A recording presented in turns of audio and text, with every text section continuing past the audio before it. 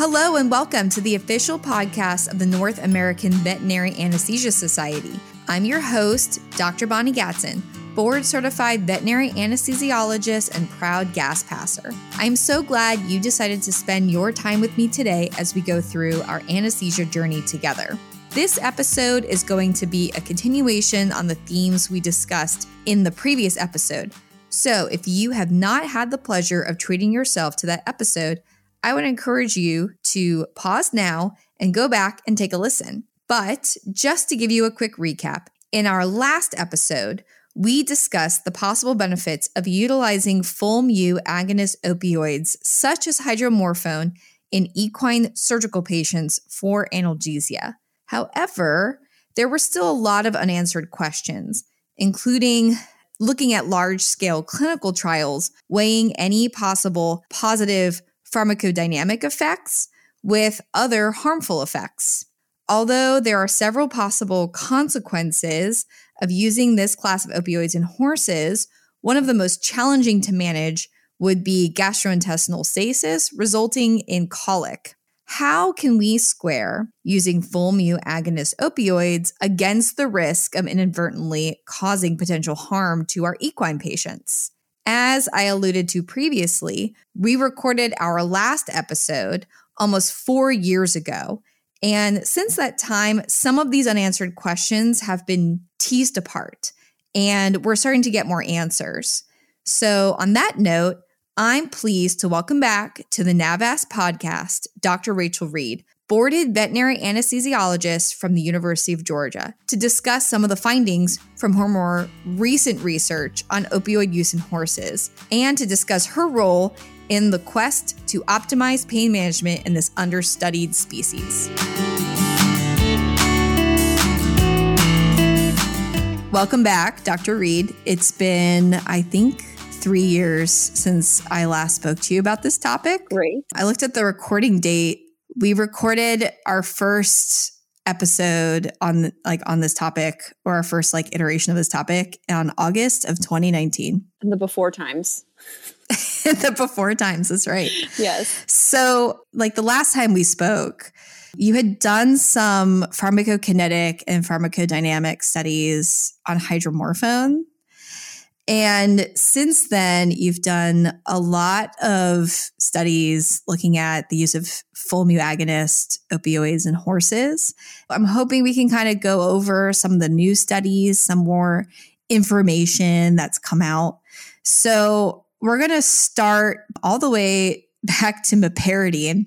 So the last time we spoke, you had mentioned that you had done some meperidine studies in horses, and you had given this drug both IM and sub-Q, and some of the horses with this, particularly with the sub-Q injections, had these really nasty dermal effects. So do you want to just repeat what you had found, and then also maybe some updates on the histamine data you got from those trials? Yeah. So we looked at meperidine. This was kind of during the period of time when we were doing these studies, was when opioids were difficult to get because of the opioid crisis. So we were trying these different opioids that hadn't really been looked at a whole ton in horses. And one of them was meperidine. And we had, I think probably when we recorded before, had the pharmacodynamic data showing that we had given 1 milligram per kilogram IM and sub-Q, and neither of those routes of administration resulted in any sort of measurable anti-nociceptive effect utilizing thermal and mechanical threshold.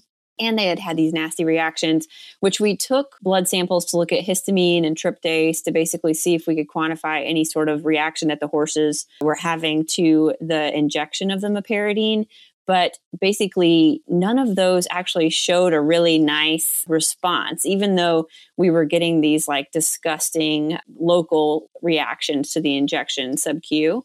It would have been really interesting to look at IM injections, biopsy the intramuscular area where the injection happened, to see if that reaction was also happening within the muscle, and we just didn't see it. But even just getting the permission for the skin biopsies, kind of as the study was ongoing, we had to adjust our animal use protocol and everything like that and get permission for those biopsies, which took a little bit of work. So we didn't do the same for the intramuscular injections, but that showed some pretty nasty reactions subcutaneously as well. But based on the results of that study, we couldn't really recommend the use of meperidine IM or sub-Q for for use for pain management in horses. Simultaneously, UC Davis, I think, had done a study where they were giving meperidine as well, and they had a few different dosages. And one of the dosages they actually had to discontinue because the horses were having such terrible reactions to it. So they basically eliminated their high dose.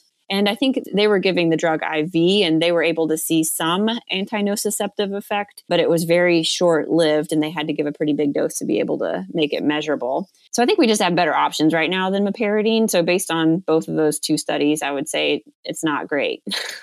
Yeah, we did talk about the opioid crisis kind of during our original podcast episode because that was such a big deal at that time. We spent a lot of time talking about buprenorphine because of all the opioids we have, at least in veterinary medicine. There are specifically veterinary formulations of buprenorphine, like, for example, Simodal, which is marketed directly for cats.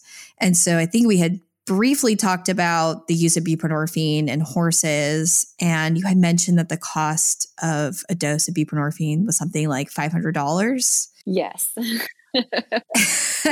And I think we also mentioned Simodal is just a higher concentration of buprenorphine. So could we just use like Simodal to save some money? I don't know if anyone's looked at using Simodal in horses. They hadn't when we spoke. And obviously this would be off label. It's like important to note for our listeners, but I don't know if anybody has done that since we last spoke or if you're aware of any updates on that. I'm not sure about the injectable, like the more concentrated form of buprenorphine. There definitely are studies where they gave injectable buprenorphine and looked at PK, PD of the drug. And then last year, I worked with Videhi Paranjape at Virginia Tech, and Virginia Tech actually funded the study. She came down, we used our horses and my thermal threshold. We put some buprenorphine patches on some horses, and we basically had a placebo group and then a 20 microgram group and then a 40 microgram group, and looked at whether or not it caused a increase in their thermal threshold. And actually it did. She presented the results of that research at ACVAA meeting this year. And interestingly, they didn't have very high plasma concentrations of the drug, and it did at the highest, the 40 microgram per hour patch, which was essentially two 20 microgram per hour patches, had an increase in thermal threshold for those horses, which was significant compared to the placebo group. But when we actually looked at the patches, so we sent the patches to UC Davis along with the blood for plasma concentrations, and they looked at how much buprenorphine was left in the patch, and it was like anywhere between 70 and 90% of the drug was still there. Oh, interesting. Yeah, their plasma concentrations were really low, reflecting that really poor uptake, but still we saw the effect. So I think that the plasma concentration required to have an anti-nociceptive effect in horses for buprenorphine is actually pretty low, which makes me actually wonder about Zorbium, the new buprenorphine topical product. Because if you look at the dose of Zorbium and kind of compare it to the dosage that we were putting on those horses, it would be like 2 of the large cat tubes. Yeah. And that would be about the same dose that we were giving. So I think that's a new area to move in regard to buprenorphine. And using that product, actually the cost comes out pretty reasonable in comparison to giving the injectable. Now, that injectable cost that I had talked about was kind of based on giving the horse a reasonable dose compared to what we would use in other species. But based on the most recent study with the buprenorphine patches, it seems like they don't really need that much. Like it works pretty well. Right. So what would be like a cost comparison between like one of those buprenorphine patches versus like the Zorbium tubes? The large cat tubes were $15 a piece approximately. So if you had to put 2 tubes on one horse, that's $30. And, we would still have to do the PK/PD to see what the actual duration of effect would be for the horse. But that's a fraction of the $500 that you would expect to expend for the injectable version. Right. What about the patches? Oh, the patches actually are more expensive, and they're actually kind of difficult to obtain. It took us a while to find a place that we could buy patches that were 20 micrograms per hour. They tend to be smaller patches. And in the UK and other countries, you can get patches with more drug in them, but actually getting those patches into the United States is difficult. So that's how we ended up using such a low dose for those studies, is just because it was the only kind of patch that was available to us. So let's move on to hydromorphone. The last time we spoke, you had just finished up your PK or pharmacokinetic and pharmacodynamic studies on hydromorphone in horses. And you were using it clinically at the University of Georgia, but had yet to do really any clinical trials on how horses were affected by using hydromorphone. So do you want to give an update? Because I know since then you have done clinical trials. And so why don't you just give us a little bit of an update on what you guys found in those studies? Sure. Yeah. So I think we talked about last time how a lot of people are afraid to use pure mu agonists in horses because of the risk of decreased GI motility and subsequent colic associated with the use of pure mu agonists in horses.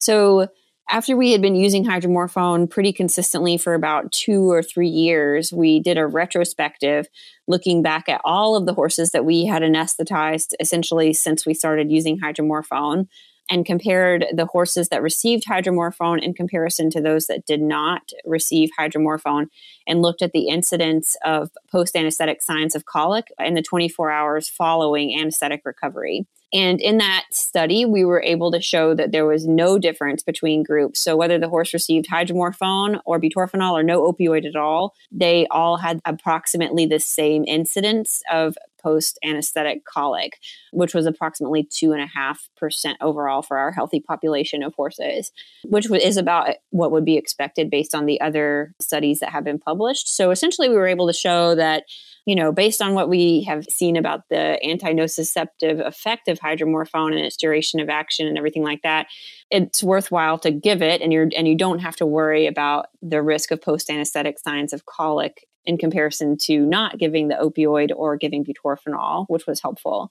So then we did a prospective clinical trial where we looked at 40 healthy adult horses undergoing anesthesia for arthroscopy of any joint, and they randomly received either butorphanol 0.02 milligrams per kilogram or hydromorphone 0.04 milligrams per kilogram. And we pulled blood from them as well to look at the hydromorphone pharmacokinetics under anesthesia, which you expect the clearance is going to be slower. Basically, the amount of time that the drug has in the body is going to be larger when patients are under anesthesia because they're not going to be clearing it as fast as they would if they were awake. But our major kind of endpoints, what we wanted to see is, do they have better anesthetic recoveries, and are the horses more comfortable post-operatively if they receive hydromorphone in comparison to butorphanol?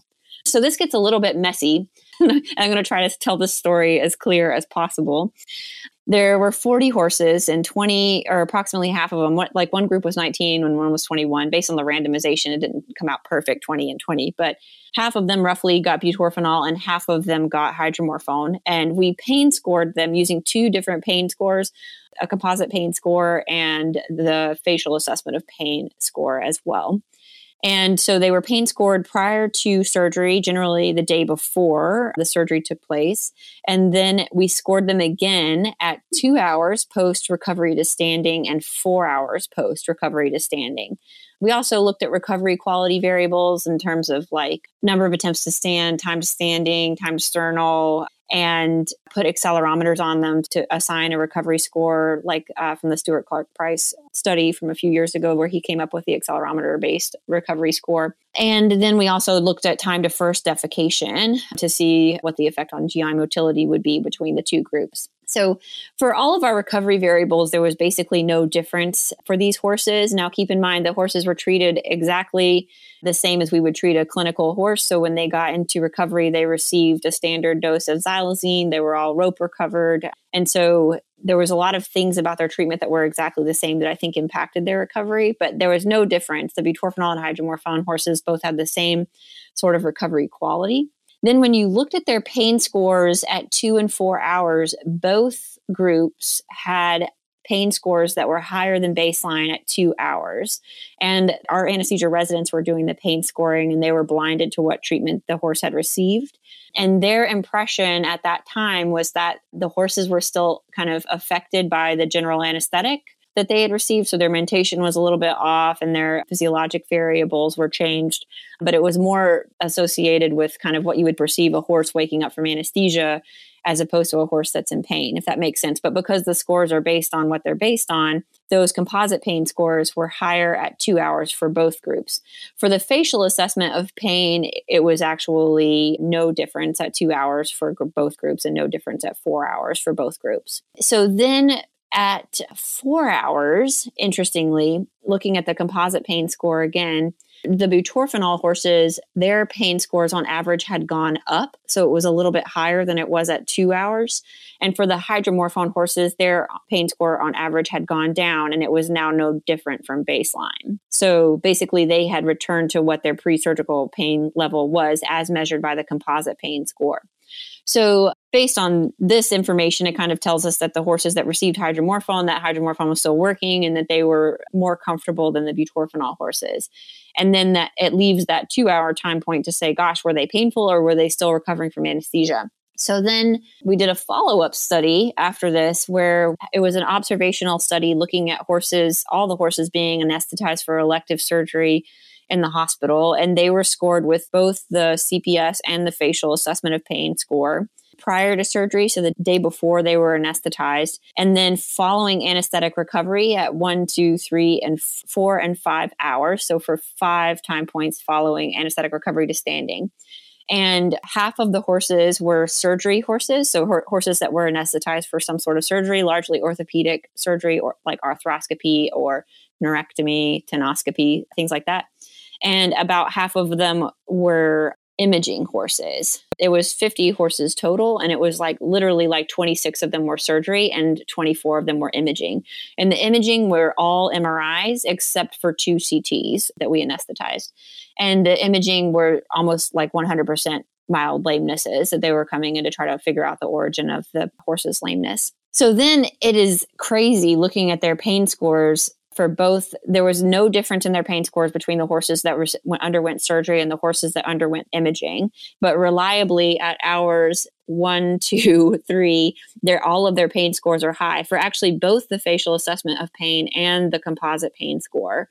And if you look at basically your interventional points in terms of when you would treat a horse's pain, the CPS basically had them above a painful threshold, essentially saying the horses are in pain for hours 1 and 2 following anesthetic recovery. And the facial assessment of pain had them above that threshold at hour 1. So basically saying that like you could potentially give unnecessary rescue analgesia to horses following anesthesia if their pain scores are being affected by the general anesthesia that they just received, if that makes sense. So basically we had a population of horses that half of them should not have been in pain because we didn't do anything to them and we only anesthetized them for a very mild lameness. And they still had those high pain scores in the first couple of hours following anesthesia. So the take-home point is that if you're going to be scoring pain in horses in a hospital environment, you should probably not score their post-operative pain until at least 3 or 4 hours following anesthetic recovery. And if you score it before then, you might get artificially elevated scores associated with those 2 pain scores anyway. And it explains the results of the first study where we saw the hydromorphone horses got more comfortable at 4 hours post-anesthesia, anesthetic recovery, even though they hadn't received any analgesics in the interim between hour 2 and hour 4.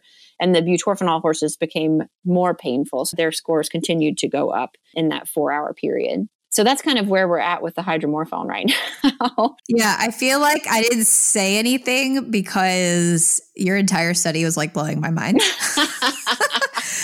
So why do you think the horses scored what we think is artificially higher? Do we think that these animals, like, is the pain score actually accurate and performing general anesthesia on these horses? I mean, because you're saying that, you know, the imaging horses shouldn't have a reason to be painful because we're not doing anything painful to them.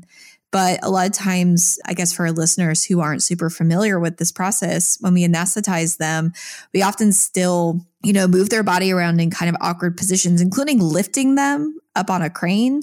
And maybe if you're an animal that has like an orthopedic injury and you're getting like tugged and pulled in all these weird directions.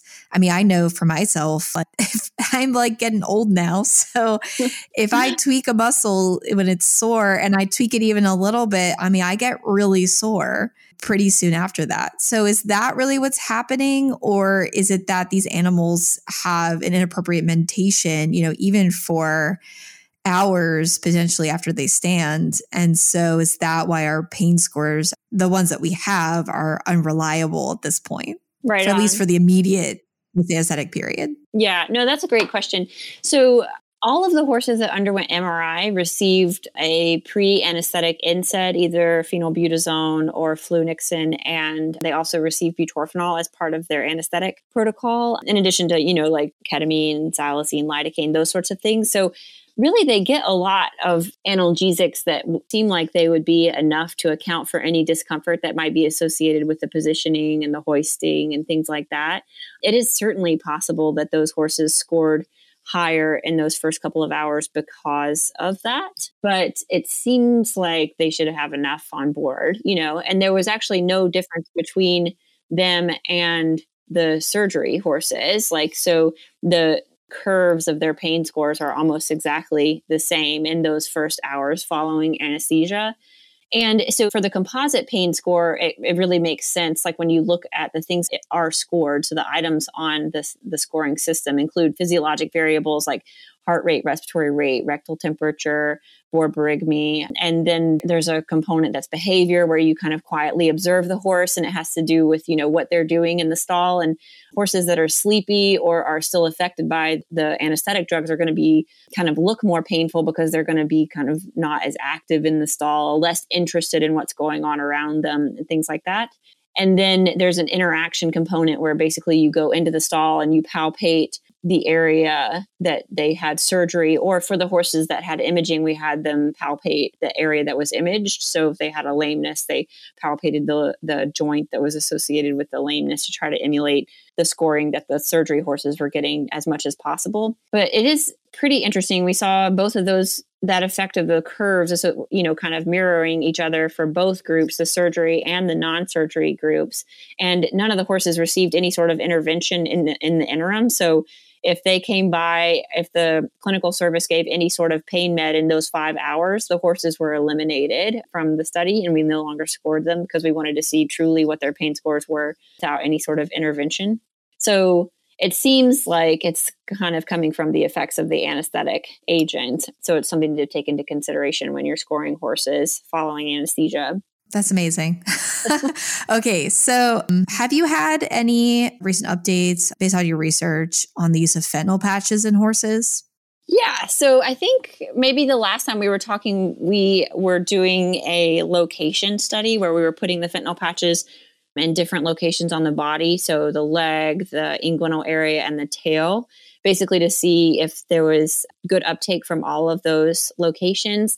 And from that study, we showed that they were able to take up the fentanyl and where it had measurable plasma concentrations in the blood. And it seemed like the tail and the inguinal area were better than putting the patch on the leg. And there was kind of another study that came out where they gave injectable fentanyl to horses and measured thermal threshold. And in that study, they said that you would need a plasma concentration of 6.1 to 6.8 nanograms per mil to achieve an effective anti-nociceptive effect. Unfortunately for our patches, we were putting 2 patches on the horses, and we were only getting 2 nanograms per mil at most at the peak plasma concentration. So in order to get to those effective plasma concentration as measured in the study where they gave it IV, which could be a little bit different where it's unclear, we would have to put on like as many as 6 patches to achieve that plasma concentration. Now, that said, there are studies, generally case reports, where horses are receiving NSAIDs and they have pain that is refractory to that NSAID therapy. And so they are treated with a fentanyl patch or 2 or, 3, depending on the study. And those horses seem to get more comfortable, like the synergistic effect of the NSAID and the fentanyl are able to provide some additional analgesia for that horse and keep it under control. And assuming based on our study, if they're putting 2 patches on horses, they're probably only 2 nanograms per mil, which is a third of what they found in that study, saying that 6.1 to 6.8 would be an effective plasma concentration. After we did that, we had a couple of different studies that we did. One of them was a cool study that I was super excited about because fentanyl is super lipophilic, and the goal was to try to see if we could get it to concentrate inside of a joint. So we put the fentanyl patches over the equine carpus and did a series of synovial fluid taps over the course of 48 hours and measured the synovial fluid concentration of fentanyl and the plasma concentration of the fentanyl. So we had 6 horses, and they randomly received the patches on either the right or left carpus, and the opposite untreated carpus served as the control. So at each time point, we had 3 samples from each horse plasma and then treated and untreated carpus, basically trying to show that you could put the patch over the joint and it would concentrate within that joint relative to the untreated joint. So if you had a horse that had joint pain, you could potentially put a patch over it and achieve analgesia with a lower effective circulating plasma concentration than would be necessary if you put the patch elsewhere on the body. And we basically completely disproved our hypothesis. Great. Yeah, so we're submitting this paper to VetSurge. So if you're interested, you can look at it in VetSurge next year, probably, where essentially the plasma concentration goes up and is significantly higher than the synovial fluid concentrations. And the synovial fluid concentrations in both the treated and the untreated joint is almost exactly a mirror image of each other.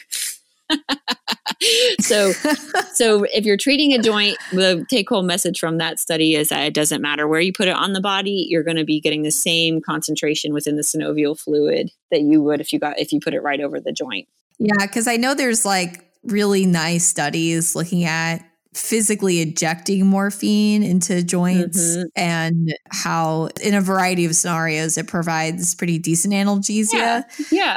But it would have been nicer if you could just slap a fentanyl patch over joint. Certainly, I mean, like putting a needle in a joint is not benign, like especially with horses where, it could go downhill pretty quickly. So the idea of just being able to slap a fentanyl patch on and have the same effect was pretty attractive, but at this point we can say that it's not a thing.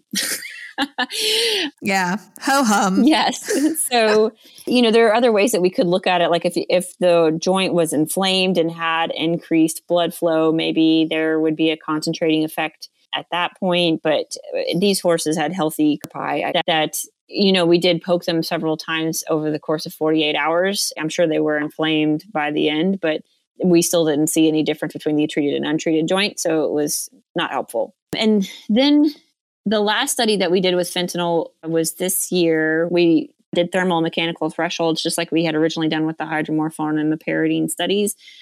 And the goal with this study was to try to achieve that plasma concentration that Eckelmeyer described in his injectable study, that 6.1 to 6.8 nanograms per mil.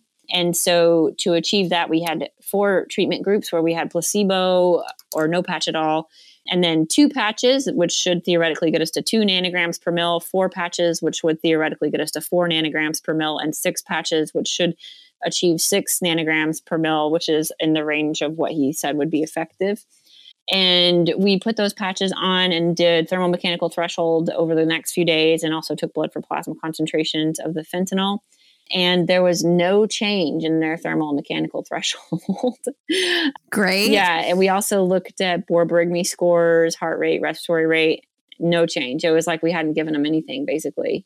So that was weird and disappointing. Yeah. So it seems at this point, based on that study, even if you put 6 100 microgram per hour patches on horses, it's still probably not going to be enough to have an anti-nociceptive effect. But there are those studies where they combined it with an NSAID and it seemed like it was helpful. Those are more like case reports and they're not like prospective controlled things.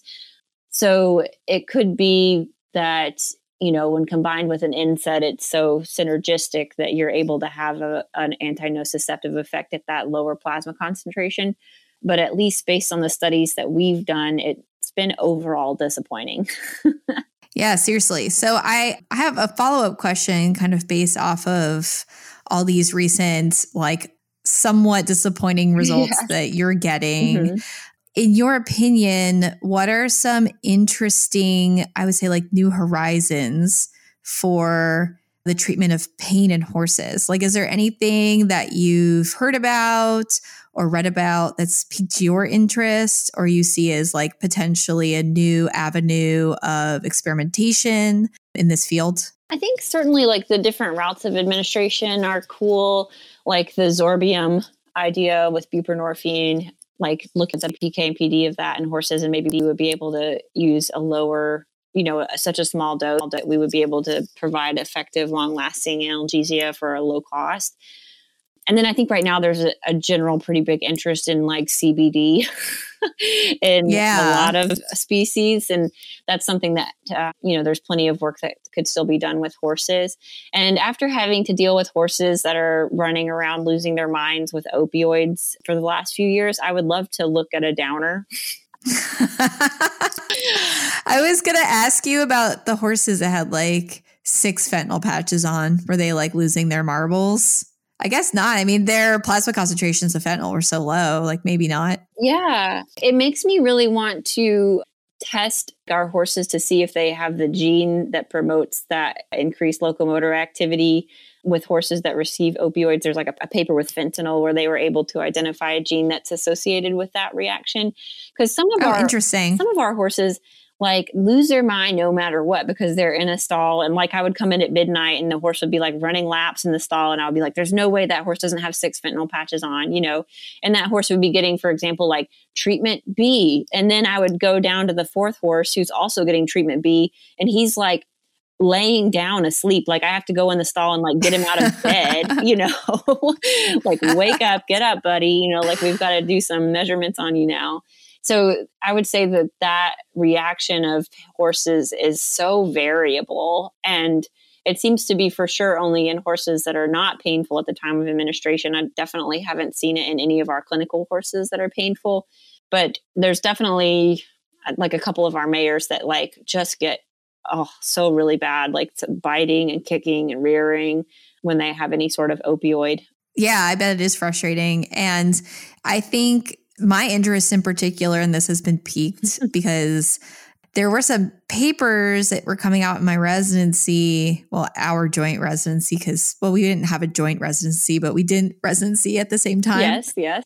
So there was that paper that came out that basically showed that there were some dogs that had SNPs or like single nucleotide polymorphisms on the opioid receptors. And the dogs that had this like 1 or 2 gene alteration that coded their mu opioid proteins, essentially, those dogs would exhibit extreme dysphoria with opioids. We like associate that with like Arctic breeds of dogs, so like huskies and stuff. Yeah. And those dogs tend to like express just like a higher rate of these like SNPs. Oh my God. And I bet that stuff is like more prominent in animals than we have yet to explore. Yeah. I mean, this is like pretty well described, for example, in like people with red hair. Right. Gotcha. And so I wonder if that's also happening in like dogs. I think it's been explored more in dogs than it has, for example, in horses. Yeah. I think that would be super fascinating to look at. For sure. And that reminds me, like a few years ago at ACVAA, I remember there was an abstract about MAC in Labradors of like, it was like black labs, yellow labs, and brown chocolate labs.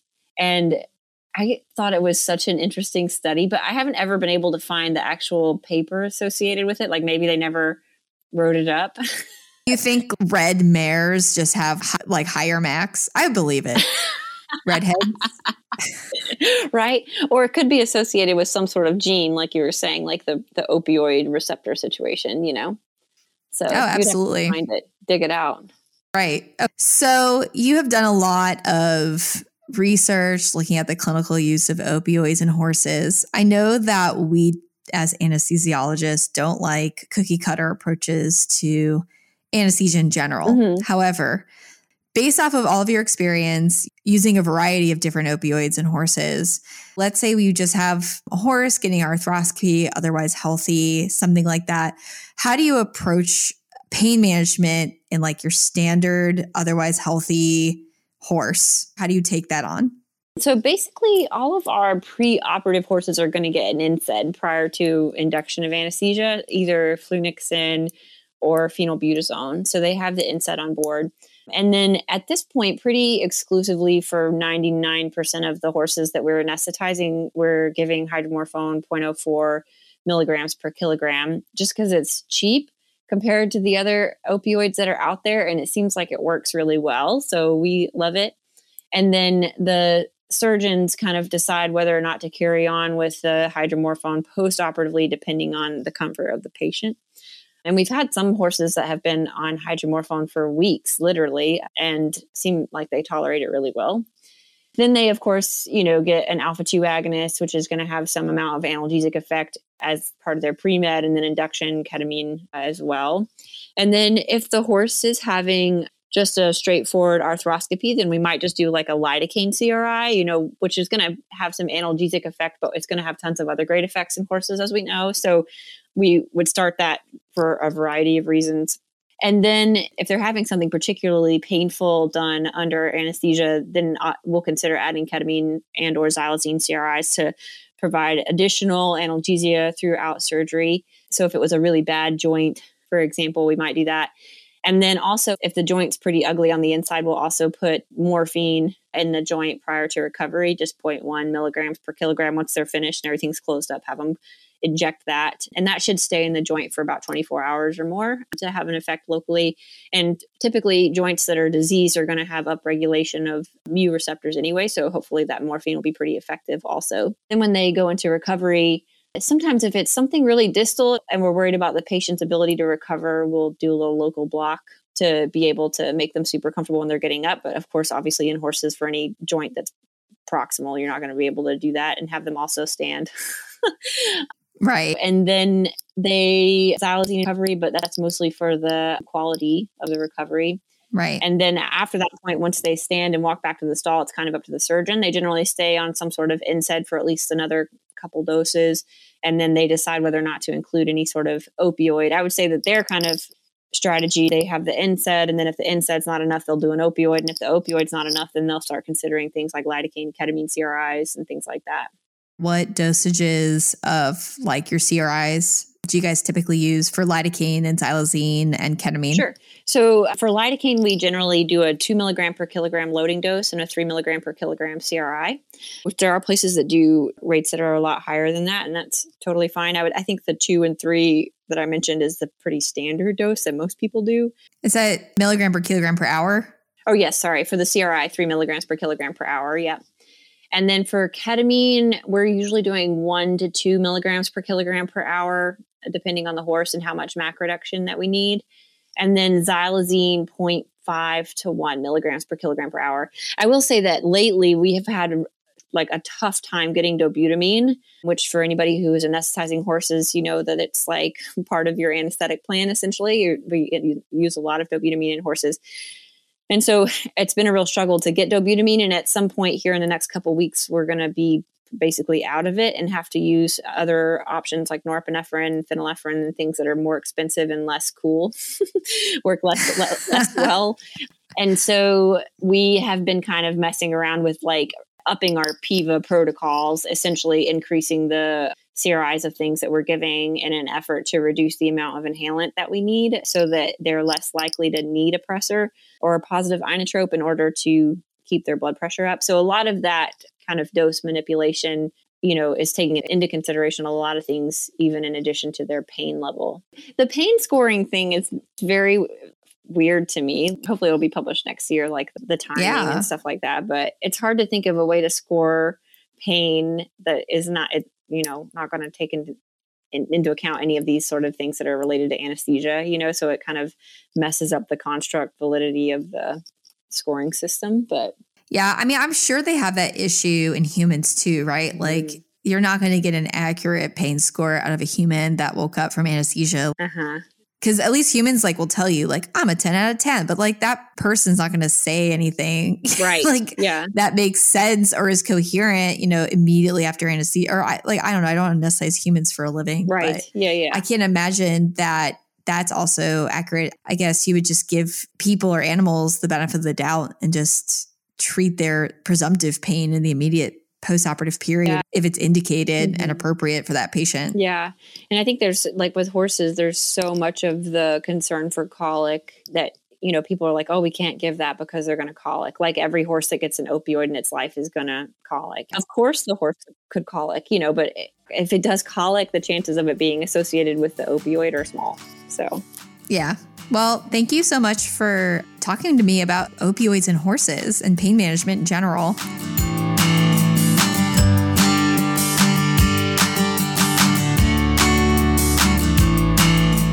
If you like what you heard today, I encourage you to check out NAVAS and consider becoming a member.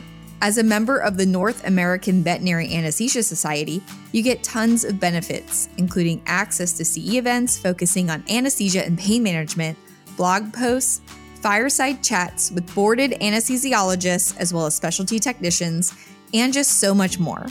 Visit www.mynavas.org to advance your anesthesia journey today. If you have any questions about this week's episode or the NAVAS podcast in general, or if you want to suggest topics you would like for us to discuss in future episodes, please reach out to us at education@mynavas.org. We would love to hear from all of you. Also, a huge thank you to our sponsor, DECRA, without whom this podcast would not be possible. Visit their website, www.decra-us.com, to learn more about their line of veterinary anesthesia products. I want to again thank our returning guest, Dr. Rachel Reed, for her work in advancing the field of perioperative pain management in horses.